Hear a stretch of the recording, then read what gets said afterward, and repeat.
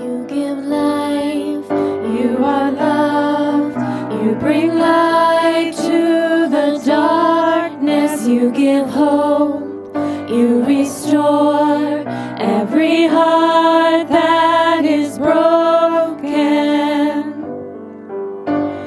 Great are you, Lord.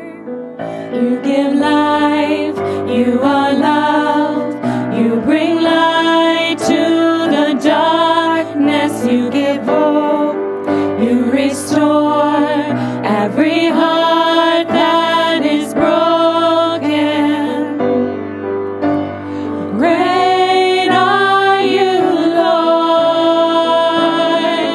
It's your breath in our lungs, so we pour out our praise, pour out our praise. It's your breath in our lungs, so we pour out our praise to you only.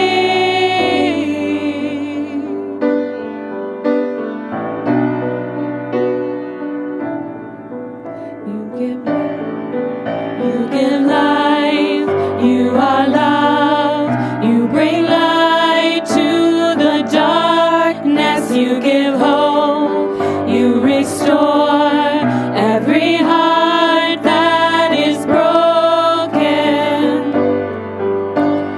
Great are you, Lord.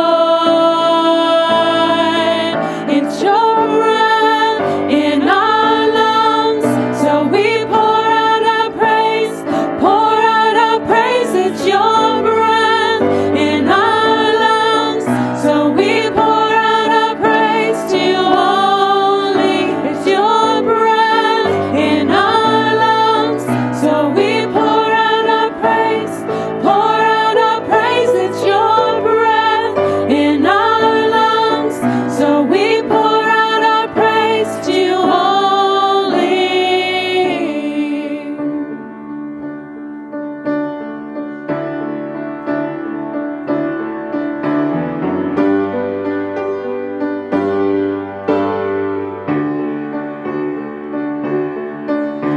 And all the earth will shout your praise. Our hearts will cry, these bones will sing. Great are you, Lord. And all the earth will shout your praise. Our hearts will cry, these bones will sing. Great are you, Lord. And all the earth will shout your praise. Our hearts will cry, these bones will sing. Great are you, Lord.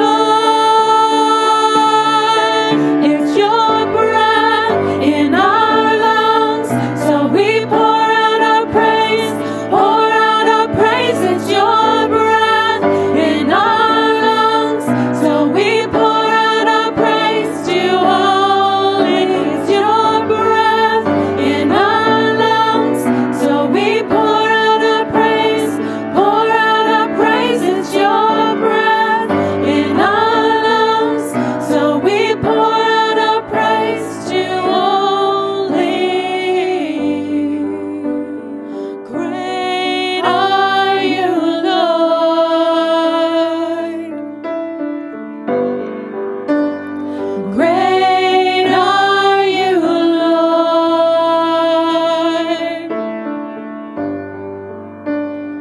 Great are you, Lord.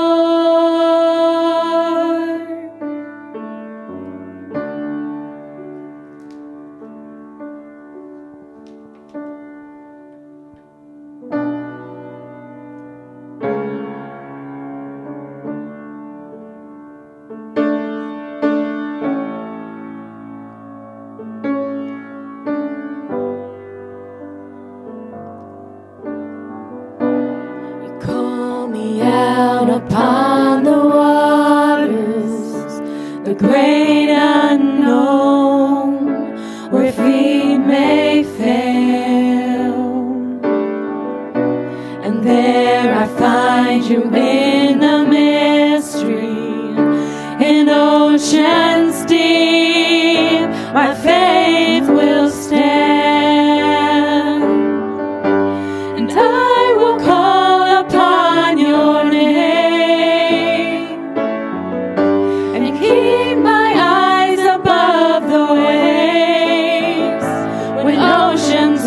rise, my soul will rest in your embrace. For I am yours, and you are mine. Oh,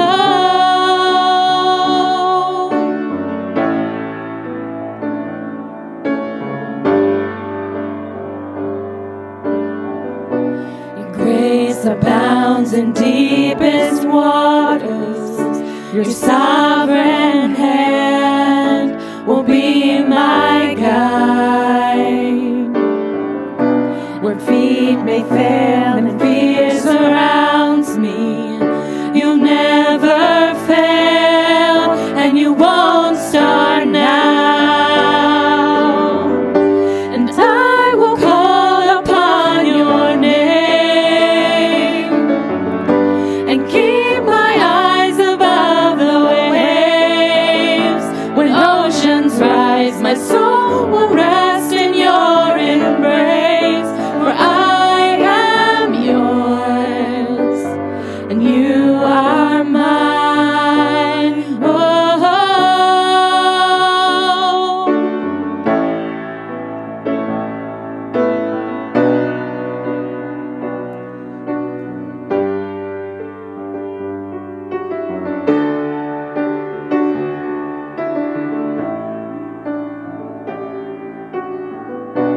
Spirit, lead me where my trust is without borders. Let me walk upon the waters wherever you would call me, and take me deeper than my feet could ever wander. And my faith will be made stronger in the presence of my Savior. Spirit, lead me where my trust is without borders. Let me walk upon the waters wherever you would call me, and take me deeper than my feet could ever wander. My faith will be made stronger in the presence of my Savior. Spirit, lead me where my trust is without borders. Let me walk upon the waters wherever you will call me, and take me deeper than my feet could ever wander. My faith will be made stronger in the presence of my Savior. Spirit, lead me where my trust is without borders. Let me walk upon the waters wherever you will call me, and take me deeper than my feet could ever wander. My faith will be made stronger in the presence of my Savior.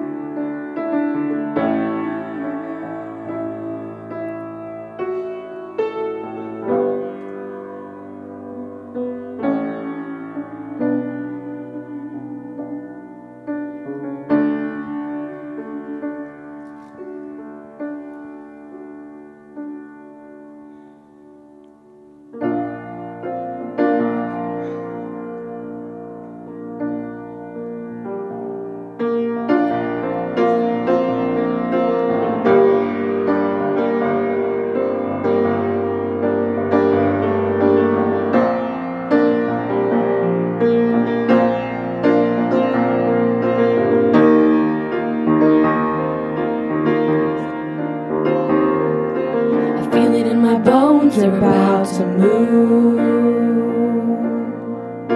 I feel it in the wind you're about to ride in. You said that you would pour your spirit out. You said that you would fall on sons and daughters. So come.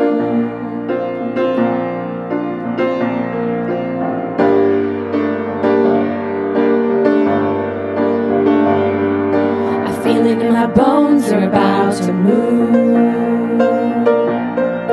I feel it in the wind, you're about to ride in. You said that you would pour your spirit out. You said that you would fall on sons and daughters. So like the rain, come drench us in love, and let your glory rush in like a flood. We are fixed on this one thing, to know your goodness, see your glory. We're transformed by this one thing, to know your presence, see your beauty.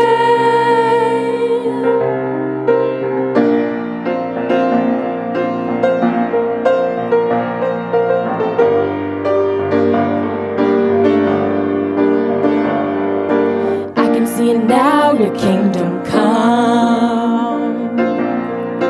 I can hear it now, the sounds of heaven. You said that if we ask, we'll receive.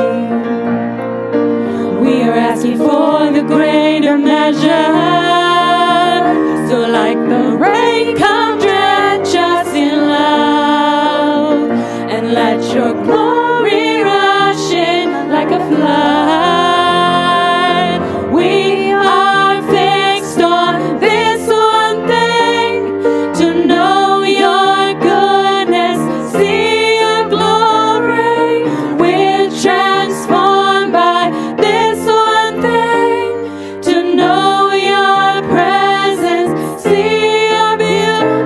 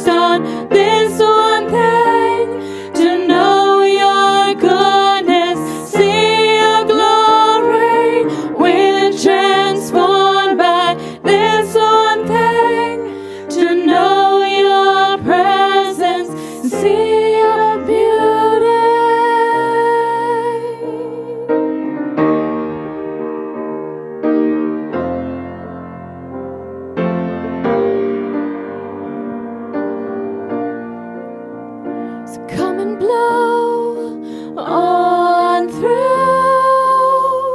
The Spirit move.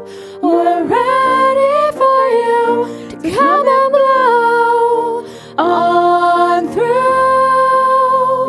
To come and do what only you can do. So come and blow on through. Spirit move. We're ready for you to come and blow on through. To come and do what only you can do.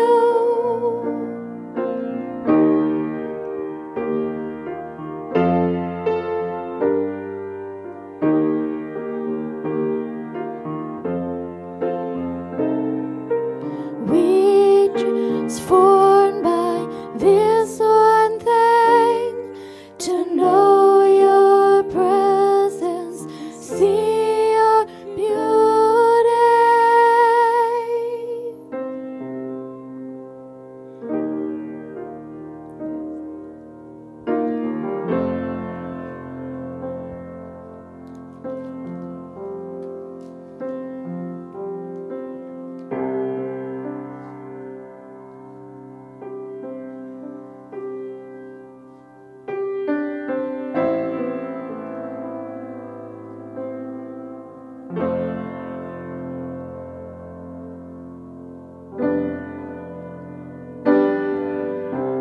Spirit of the living God, Spirit of the living God, we only want to hear your voice. We're hanging on every word. Spirit of the living God, Spirit of the living God, we want to know you more and more. We're hanging on every word.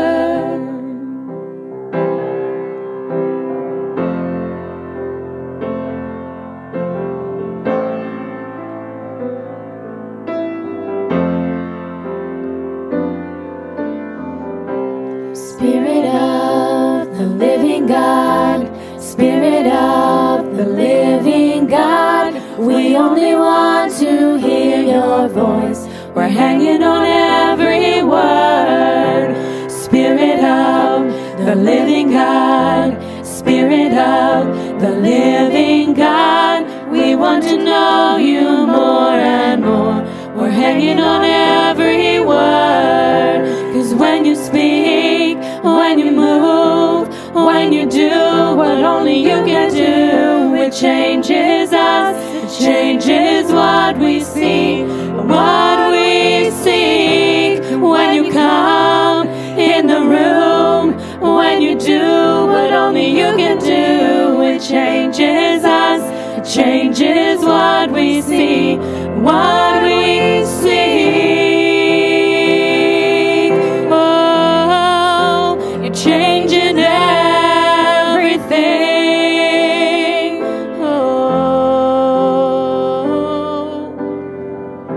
Spirit of the living God, Spirit of the living God, we're leaning into all you are.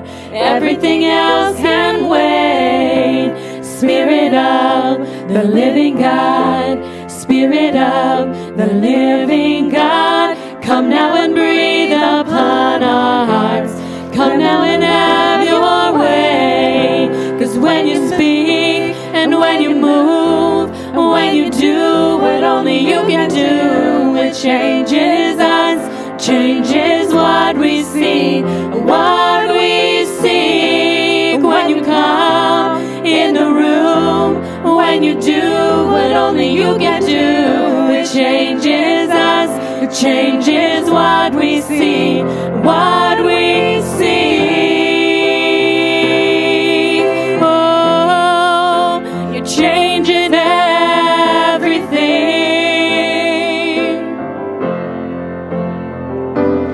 When you move all our fears. And when you move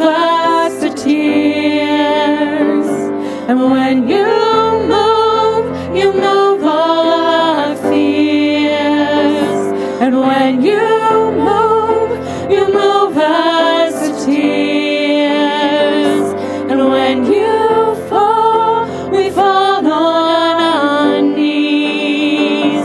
And when you fall, we fall at your feet. And when you fall, we fall on our knees. And when you fall, we fall at your feet.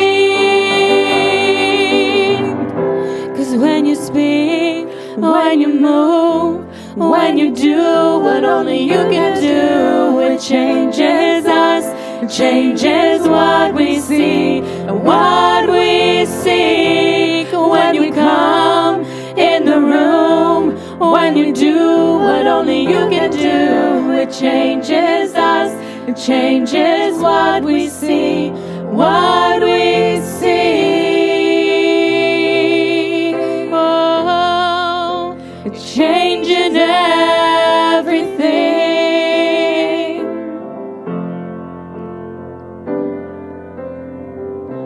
Spirit of the living God, Spirit of the living God, we only want to hear your voice. We're hanging on every word.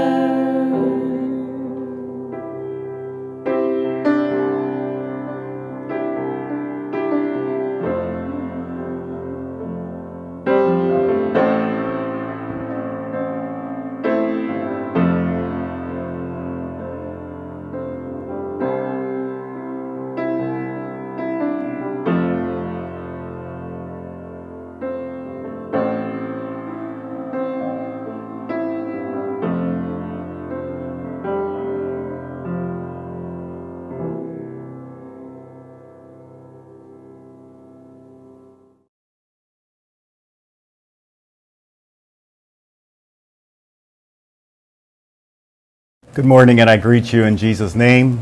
I am preaching this morning from Gator Wilderness Camp, actually the Hog Bay House, which some of you from Elizabethtown Mennonite Church have actually been part of building. I just want to say it's completed, and it's a great facility for those who would volunteer at the Gator Wilderness Camp School, where my brother Greg is the director. I'd like to begin this morning with a prayer as we get started, since Heidi and I are not together this morning, and I miss her prayers, which have empowered me over the years, and I just realize how much her prayers have accumulated over the years, that any prayer we pray goes out into eternity and remains powerful and effective. The scripture says our prayers are effectual, and I'm just aware that Heidi's prayers for me have become more and more effectual as they've accumulated in that place where our prayers go when they land in God's heart.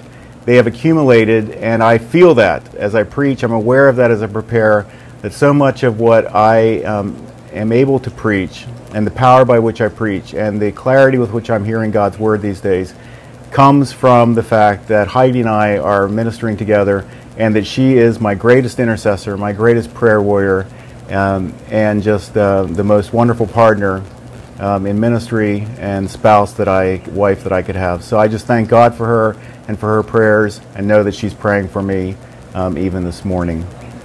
Lord Jesus, thank you for this time. Thank you your Spirit dwells within all of us who've received you, that there's no mystery here about that. It's not hard to find your Spirit. You just couldn't wait to get back to heaven to give us your Spirit. And I just pray for all of those who will hear this message Sunday morning or some other time, that your Spirit would just speak to us, that we would understand that we are no longer orphans, but we are sons and daughters of God, as Paul says in Galatians 4, that we can just cry out, Abba, Father, Daddy, Father, at any moment, and you are right there with us, that we are just not alone. And so I just pray that the word you've given me this morning, and the word that over the years Heidi has prayed for me, would just come clearly for me this morning. And I just pray that my heart would just reside in your heart, that the words of my mouth and the meditation of my heart would be acceptable in your sight, O Lord, my strength and my Redeemer. And I do thank you for Heidi, and I thank you for the incredible gift she is to me, and for her prayers and intercession over the years. In Jesus' name, amen. I'm in Florida at the Gator Wilderness Camp for the annual reunion of my brothers, and we do some fishing when we're together. Some of you are aware that I'm having meniscus surgery on Friday, but I just couldn't say no to this trip because it is such a grand time that we have together. I love being with my brothers. I'd like to begin this morning by saying that the title has changed, as it so often does for me at the last moment. And the new title is this: Off the Deep End and the Water is Just Fine. Off the deep end and the water is just fine. I'd like to begin by reading a few verses from Acts 2 and also Ephesians 3. I will get to Ephesians 3. I'd like to begin by reading some verses from Acts 2, which is the coming of the Holy Spirit at Pentecost. So if you have your Bibles, you might want to take a moment to grab them and grab chapter 2 of the book of Acts. When the day of Pentecost came, they were all together in one place. Suddenly, a sound like the blowing of a violent wind came from heaven and filled the whole house where they were sitting. They saw what seemed to be tongues of fire that separated and came to rest on each of them. All of them were filled with the Holy Spirit and began to speak in other tongues as the Spirit enabled them. Now there were staying in Jerusalem God-fearing Jews from every nation under heaven. When they heard this sound, the crowd came together in bewilderment because each one heard them speaking in his own language. Utterly amazed, they asked, "Are not all of these men who are speaking Galileans? Then how is it that each of us hears them in his own native language? Parthians, Medes, and Elamites, residents of Mesopotamia, Judea, and Cappadocia, Pontus and Asia, Phrygia and Pamphylia, Egypt and parts of Libya near Cyrene, visitors from Rome, both Jews and converts to Judaism, Cretans and Arabs. We hear them declaring the wonders of God in our own tongues." Amazed and perplexed, they ask one another, "What does this mean?" Some, however, made fun of them and said, "They have had too much wine." Then Peter stood up with the 11, raised his voice and addressed the crowd, "Fellow Jews, and all of you who live in Jerusalem, let me explain this to you. Listen carefully to what I say. These men are not drunk as you suppose. It's only 9 a.m. No, this is what was spoken by the prophet Joel. In the last days, God says, I will pour out my Spirit on all people. Your sons and your daughters will prophesy. Your young men will see visions. Your old men will dream dreams. Even on my servants, both men and women, I will pour out my Spirit in those days, and they will prophesy. I will show wonders in the heaven above and signs on the earth below, blood and fire and billows of smoke. The sun will be turned to darkness and the moon to blood before the coming of the great and glorious day of the Lord. And everyone who calls on the name of the Lord will be saved." And then Peter goes on to preach this powerful sermon about Jesus Christ and the way Jesus the way Jesus died and rose again for our salvation and ascended into heaven. And he says this: "Exalted to the right hand of God, he has received from the Father the promised gift of the Holy Spirit." There it is. That word that we used last Sunday, that over and over again, the Spirit by Jesus in several places is referred to as the gift of the Holy Spirit. The complete package.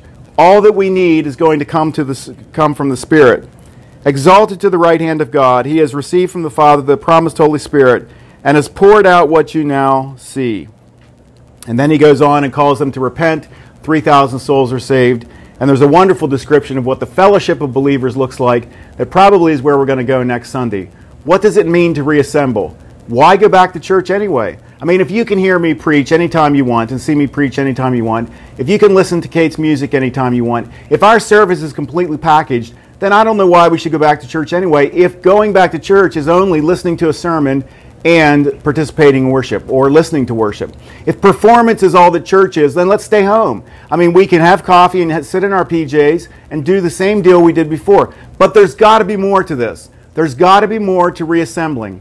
Why come to church anyway? And that's going to be part of our message next week, I think, Acts 2 at the end of the chapter and 4 at the end of the chapter, where we understand that the Holy Spirit came not just for preaching and worship that someone does, but so that we all participate in that together. That when we reassemble as Elizabethtown Mennonite Church, we're going to do so not just to hear a sermon and not just to worship together as Kate leads us, although all of those are important, but all of that is packaged with a community and fellowship that the preaching and worship is held in, that it's held in the container and fellowship of one another with the Holy Spirit. And that's another sermon, and I'm already starting down there, so I'll stop right now. When I was a kid, our family was always at church when the doors were opened. We actually had to be because we were the janitors. And if we weren't showing up, nobody else was getting in the doors either. This also meant, though, that we were the last ones to leave the church as well. As the introvert in our family, or at least one of the introverts in our family, this time after church was kind of like a black hole for me. It was not something I looked forward to. And so I tended to go into the basement of the church, and I remember it just being a little dark down there. And I'd hang out in the basement until things cleared out upstairs. My brother Greg, who is certainly one of the extroverts in our family, always was the life of the party, and he was always hanging around with a group of guys older than himself who were just cracking up and hooting and hollering at his laughter and humor. It's one of the great gifts that my brother has. And then it was time to go home.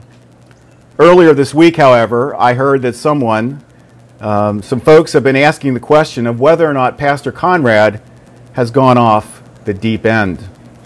With all of the Facebook posts of the last 4 weeks, with the 29 podcast episodes that I've shared in the last 2 weeks, apparently that's not the way a kid who used to hang out in the dark basement is supposed to behave.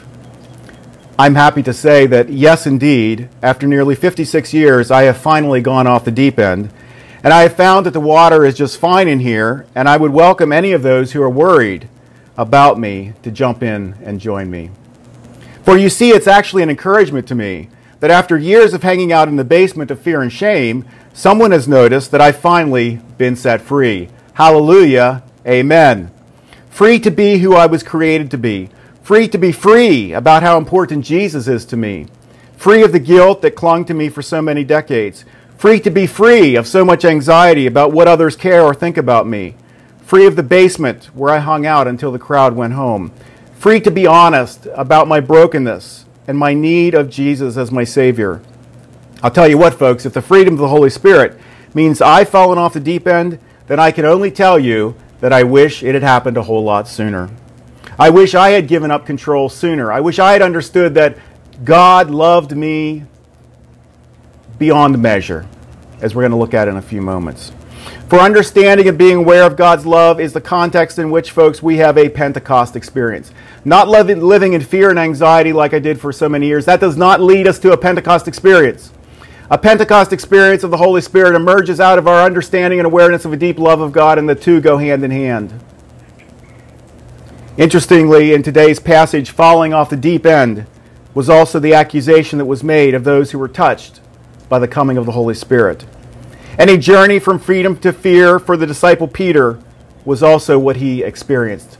From the basement to a bully pulpit where he proclaimed that Jesus has come for all of us. For remember, it was literally just 53 days prior when around the fire in the dark, Peter denied Jesus 3 times. I don't know him. I never saw him. I never heard of him. I'm just warming my hands here, but thanks for asking anyway. Come on, Peter. You were with him last week. I saw you. I swear I saw you. Nope, I have no idea what you're talking. Come on, Pete. Let's just be honest.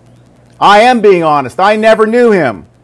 And then as the rooster crowed that night, the dark must have become even darker to Peter. Folks, I don't know for sure, but I wonder if Peter wasn't ashamed of being seen with Jesus, in part because he was just ashamed of being Peter. He was just ashamed of being seen at all. You see, hanging out in the basement, for me, had nothing to do with being ashamed of Jesus. It had everything to do with being ashamed of me. We sometimes beat ourselves up so badly for saying that we're ashamed to be identified by Jesus. But sometimes I think the shame is something else as much as it is of Jesus. If not, it may not be about Jesus at all. It's simply shame about being who we are. Simply shame about who we've been created to be. If I could just hide, if no one could see me, if I could just be forgotten, if folks would just forget about me. Before we can be free to identify with Jesus, folks, we have to know how much Jesus identifies us. Let me say that again. Before we can be free to identify with Jesus, we have to know how much Jesus identifies with us.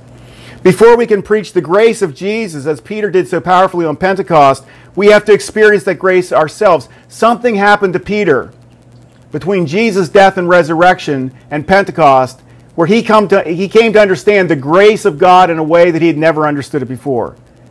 He came to understand that Jesus had forgiven him for denying him 3 times, that God had given him unmerited grace and favor, and loved him when he denied him, after he denied him, and when he preached at Pentecost, just as much as any other time. Since the coronavirus hit, I have been saying repeatedly that unless we are converted to Jesus in this crisis moment, we may never be converted again. Little did I know that 4 weeks ago when I sat down to write my weekly email, which is a regular thing for me, and entitled it, Why the Church Cannot Reopen, that over the next 3 weeks, God's Spirit would open heaven above me and give me a freedom to write and share openly and honestly so much about my understanding of God, my concerns for the church, childhood experiences that have shaped me, and on and on. What I experienced over the last 4 weeks was both freedom and release from fear and a greater sense of my identity in Christ than I've ever experienced in my life. Hallelujah. Amen. The different identities I've lived with, being a sociologist, being a professor, being a pastor, being a consultant, those public identities that I've negotiated and carefully moved across, sensitive to how people might see me in both of them, suddenly became merged into one over these weeks, and I found a wholeness and a healing in simply speaking what's been on my heart for so many years, regardless of who's listening and in whatever context I was in. And folks, that's a wholeness and a healing that only the Spirit can bring at a Pentecost moment. For me, the last 4 weeks of falling off the deep end has meant falling into the depths of God's love in a way that I've never experienced before. Love that Paul actually prays for the church of Ephesus. And a prayer, interestingly, that I have been praying for you as a congregation, for us as a congregation, for months, publicly and privately. I pray for you, says Paul, being rooted and established in love, that you may have the power, together with all the Lord's holy people, to grasp how wide and long and high and deep is the love of Christ. And to know this love that surpasses knowledge. Something more than what's here, something that is experienced here. That you may be filled to the measure of all the fullness of God. Listen to this, folks. If what Paul is describing in Ephesians 3:17-19 isn't a Pentecost experience, then there isn't a Pentecost experience. That Christ may dwell in your hearts through faith. That you would be rooted and grounded deeply in God's love. That you would have power to grasp how wide and long and high and deep is the love of Christ. To know that love that surpasses knowledge, that you may be filled to the measure of all the fullness of God. Folks, this is, if we experience it, as much a Pentecost experience as there ever will be. And the incredible thing is that this experience is open to all of us who give our lives to Jesus Christ. I get a little tired of those with no Pentecost experience, like that experience of Ephesians 3, trying to tell the rest of us what Pentecost really looks like. And I get a little tired also of those who have a particular understanding of what Pentecost looks like, telling the rest of us that we don't know what they have. If we don't have what they have, we haven't experienced the Holy Spirit. Folks, the Holy Spirit has already come. Praise the Lord. Hallelujah. Amen. We don't need to wait for the Spirit to come again. And since the Spirit's coming is this coming of Jesus himself to us, and he tells us this, and Scripture is clear that the coming of the Spirit is the coming of Christ to us. When we give our lives to Christ, we receive the Spirit also. This is the greatest 2-for-1 package ever. In that moment when Christ comes into our heart, whether you're 3 years old or 300 years old, we have access to all that Ephesians 3 describes. We have access to God's love. We have access to power. We are rooted and deeply grounded in God's love. We experience the fullness of God. We have access to that as soon as we give our lives to Christ. In that moment, we experience or have the potential to experience not just then, because we might not say that felt like it then, but over time there is this ongoing Pentecost experience. There's this ongoing fire that burns within us that Paul continued to experience, because you're going to know and you're going to see later that Paul, not this morning but some other time, that Paul continued to struggle. despite the filling of the Holy Spirit and the coming of Pentecost. He's going to need to experience a Pentecost moment time and again.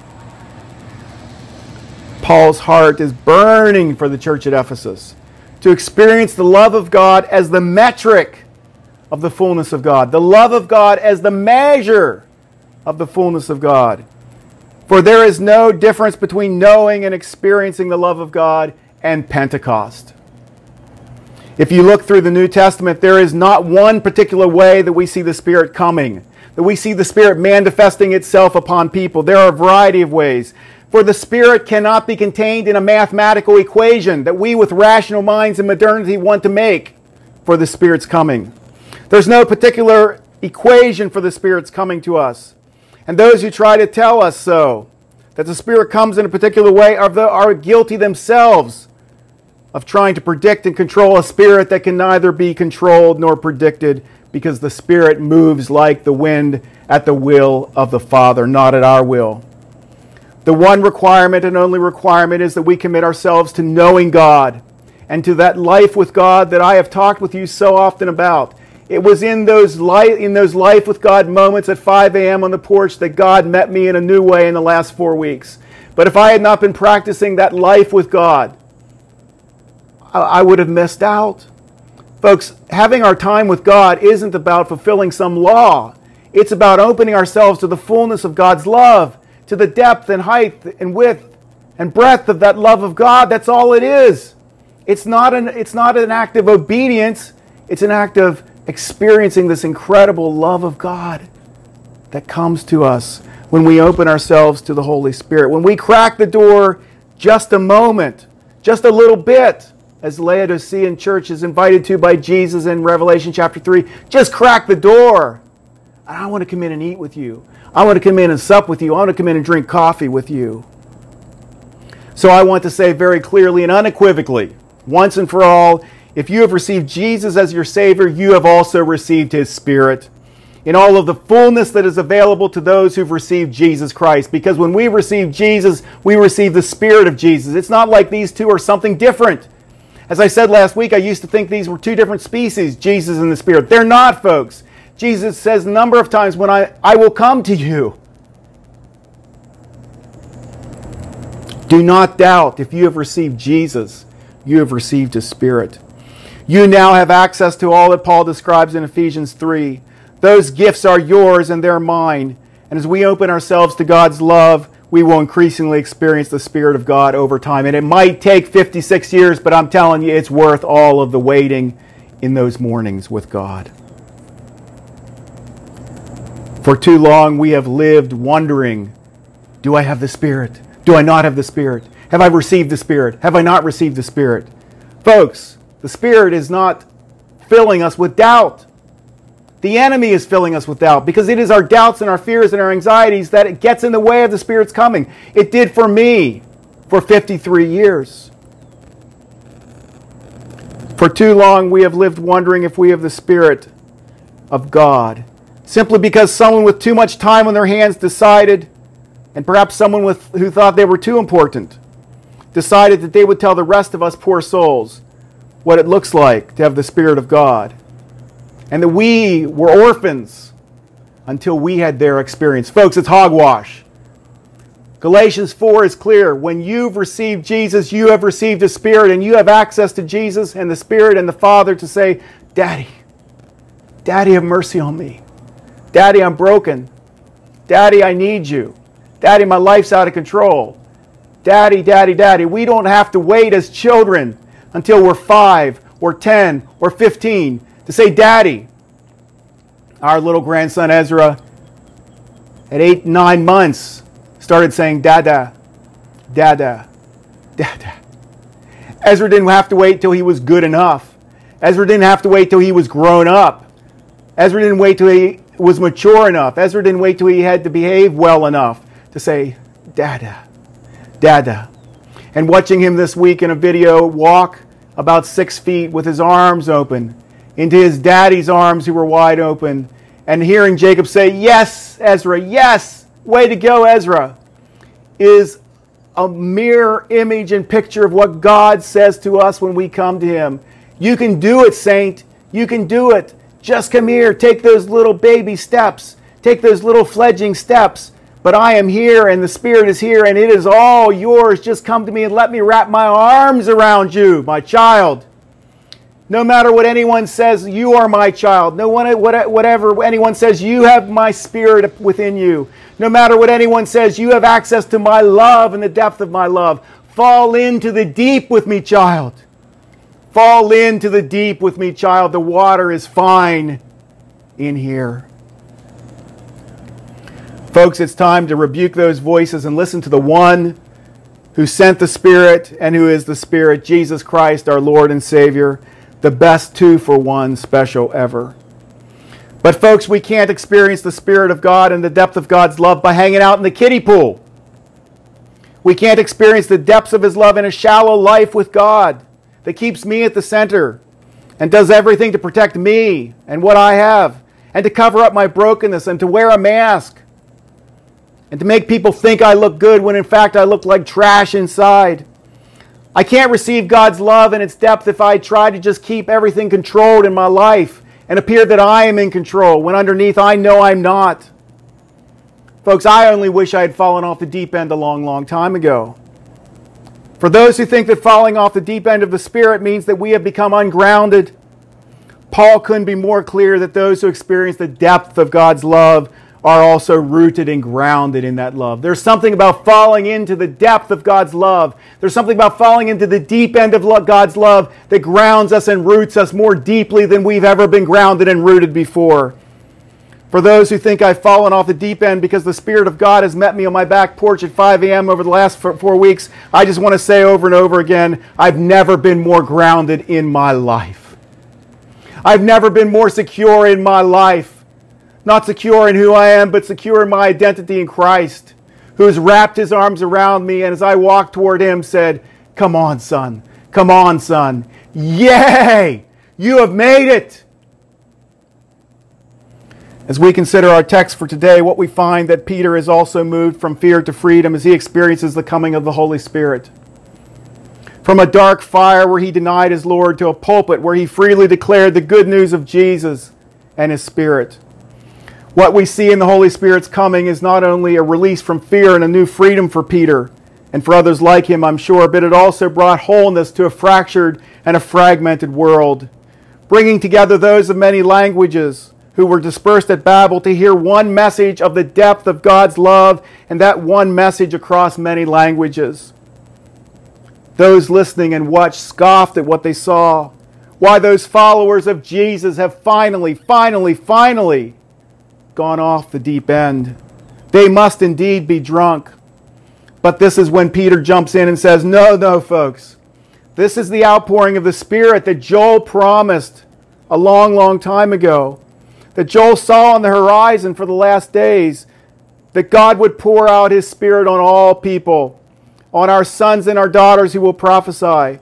On young men who will see visions. On old men who will dream dreams. And both men and women And on both men and women I will pour out my Spirit in those days, and they will prophesy. And everyone who calls on the name of the Lord will be saved. Paul unequivocally, folks, declares that they were living in the last days in those hours after the Spirit came. And if they were living in those last days 2,000 years ago, we are certainly living in those last days today. So why should we be surprised that from time to time a few of us would fall off the deep end into the love of God and into the depths of God's Spirit, and to the rest of folks look like somehow we've become ungrounded? The question is, why do we have to wait 56 years to experience this freedom and wholeness? And I just want to say to you, we don't. We don't have to wait this long. I waited this long because too long I listened to the lies of those around me who've constructed a particular way that the Spirit comes, and a particular way that the Spirit doesn't come. And I just want to say that as we open ourselves to God's love and as we open ourselves to God Himself, the Spirit comes to every one of us to the degree that we open ourselves up and create space for God's Spirit.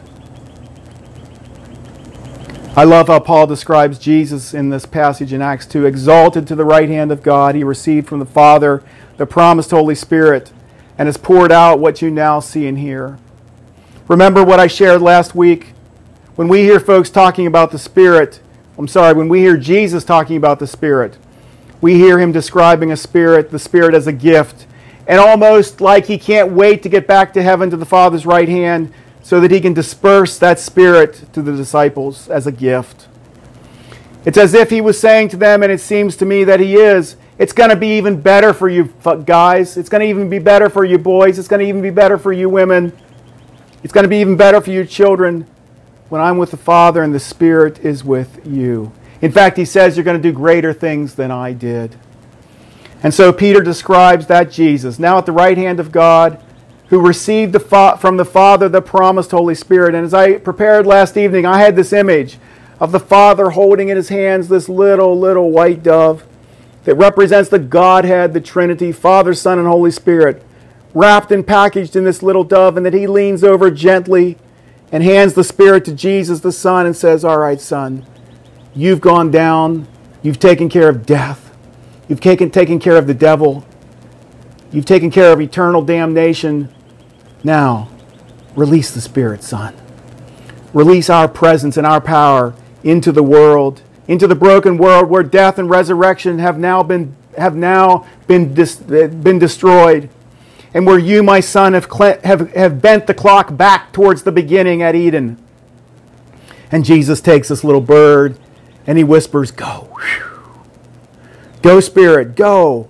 Blow, Spirit, blow. Blow them into the deep end. Blow them back together. Blow them back to me. Daddy, Father. Daddy, Father. Come on, my child. Come back. Come back. Come back. And so the Spirit flies off. And the Spirit flies into our lives just as profoundly as at the day of Pentecost. Folks, it's not a big mystery. It's not a hard thing. We just say, come, Holy Spirit, come. Come, Holy Spirit, come. In meeting with the board this week, in our beginning discernment of what needs to be reset as we reassemble, and folks, we will reassemble, but we're not going to reassemble without resetting what God tells us to reset. I shared with them that from the bottom of my heart and from Heidi, both of us together, that any resetting will begin with a new openness and awareness of the Holy Spirit in our fellowship together. A new understanding that we are not in control and we're not going to try to be. A new understanding that anything and everything we do must be aligned with what the Spirit is saying to us, no matter how long we have to listen for what that alignment looks like. And while I sort of dreaded the Spirit's coming before COVID-19, afraid of what it would mean, afraid of loss of control, I no longer do. For these 4 weeks on the porch at 5 a.m., these writing of Facebook posts and podcast episodes have now helped me to realize that the opening of ourselves to this precious dove is simply the opening of ourselves to the greatest gift that God could give us. It's opening ourselves to His presence and to the joy and the love and the peace and the power and the wisdom and security and the firmest identity that is grounded in Him that we could ever have. Folks, when this happens to our congregation, many around us may well say, as has been said about me, did you hear about E-Town Mennonite Church? Them folks have fallen off the deep end. Them folks have fallen off the deep end. But the reality is, like Peter and others who experienced the Spirit on that Pentecost day, they and we will never be more solidly grounded in the deep end than we will be on that day when we experience the fullness of the love of God and our identity in Christ, who has come to save us and to love us and to empower us and to just open His hands and say, come on, Ezra. Come on, Ezra, you can do it. You can do it. Yay, Ezra. Yay, Ezra. For what appears to some like the deep end only appears that way because they haven't joined us yet. They haven't jumped in yet. They haven't let go of control yet. And I don't say that critically because I was there. I've been there for 56 years, and thank God Pentecost isn't over for me. I'm a long way from perfect. I pray that the Holy Spirit continues to meet me for the rest of my life until that dying day when I take my last breath. That the work of the Holy Spirit continues in me regardless of the cost, because what we experience when we experience the depth of the love of God is worth anything we give up. In Ezekiel 47, the prophet speaks about the water that flows from under the temple threshold, and that water is ankle deep, and then that water gets knee deep, and then that water gets chest deep, and then we start to swim in that water. Folks, do you see what the Spirit's coming meant? It meant an ever-increasing flow that we are invited to walk in until we fall into the deep end and find that though we only can swim, the water is just fine, and we are more deeply grounded and rooted than ever before because we're deeply grounded and rooted in the love of God. And that this water and flow is not just for us, but this passage makes it clear that this water is fresh, and it makes fresh even the salt water. It makes fresh even the world around us. It brings life and freshness and fruit to all that are around us. On both sides of the river there will grow all kinds of trees for food. Their leaves will not wither nor their fruit fail, but they will bear fresh fruit every month. Because this water flows for them from the sanctuary. Their fruit will be for food and their leaves for healing. Folks, there's an awful lot of healing that needs to happen in our land. But I want to say, as I've said again, it's not going to come by joining a political party. It's going to come by embracing the Spirit of God, whose power makes any political party look like nothing. And I'm convinced that when we join a political party and give our allegiance to that political party, there is a spirit that captures our souls that is anathema to the Spirit of God. Because the Spirit of God came as an advocate for us. As I said last Sunday, why in the world would we be looking for the government to give us advocacy? We as Anabaptists have known since 500 years ago that there is no advocacy better and greater and more secure than the Spirit of God. This is our one advocate, and we must not look elsewhere. And I'm convinced the longer we look to others for our advocacy, the longer we delay the Spirit's coming into our own experience. The longer we look to others for our security, the less we look to the Spirit. Jesus made it clear you can't serve God and mammon. And Jesus, I think a parallel passage, a parallel way of saying that is you can't have Pentecost and politics at the same time. Come on, folks. There ain't nothing like what the Spirit has to offer us that the government and politics have to offer us this election year. This is going to fade so quickly, this life. These momentary trials are going to become nothing so soon compared to the glory of God that awaits those of us who open themselves to the Spirit's coming and to the depth and mystery of the love of God. Folks, I have fallen off the deep end, and my prayer is that you will join me. Lord Jesus, I thank you that you are the God of the deep end. You're the God of the depth of your love. You're the God of the water that rises so far we have to start swimming in it. But when we swim, we find that we've never been more firmly grounded and rooted in you. And I just pray for this congregation. I pray for every listener who hears your word this morning, that they would just open themselves to your love, that they would just see you like they see our son Ezra, our son Jacob, holding his arms wide open to his little boy at 10 months old and saying, "Come on, boy.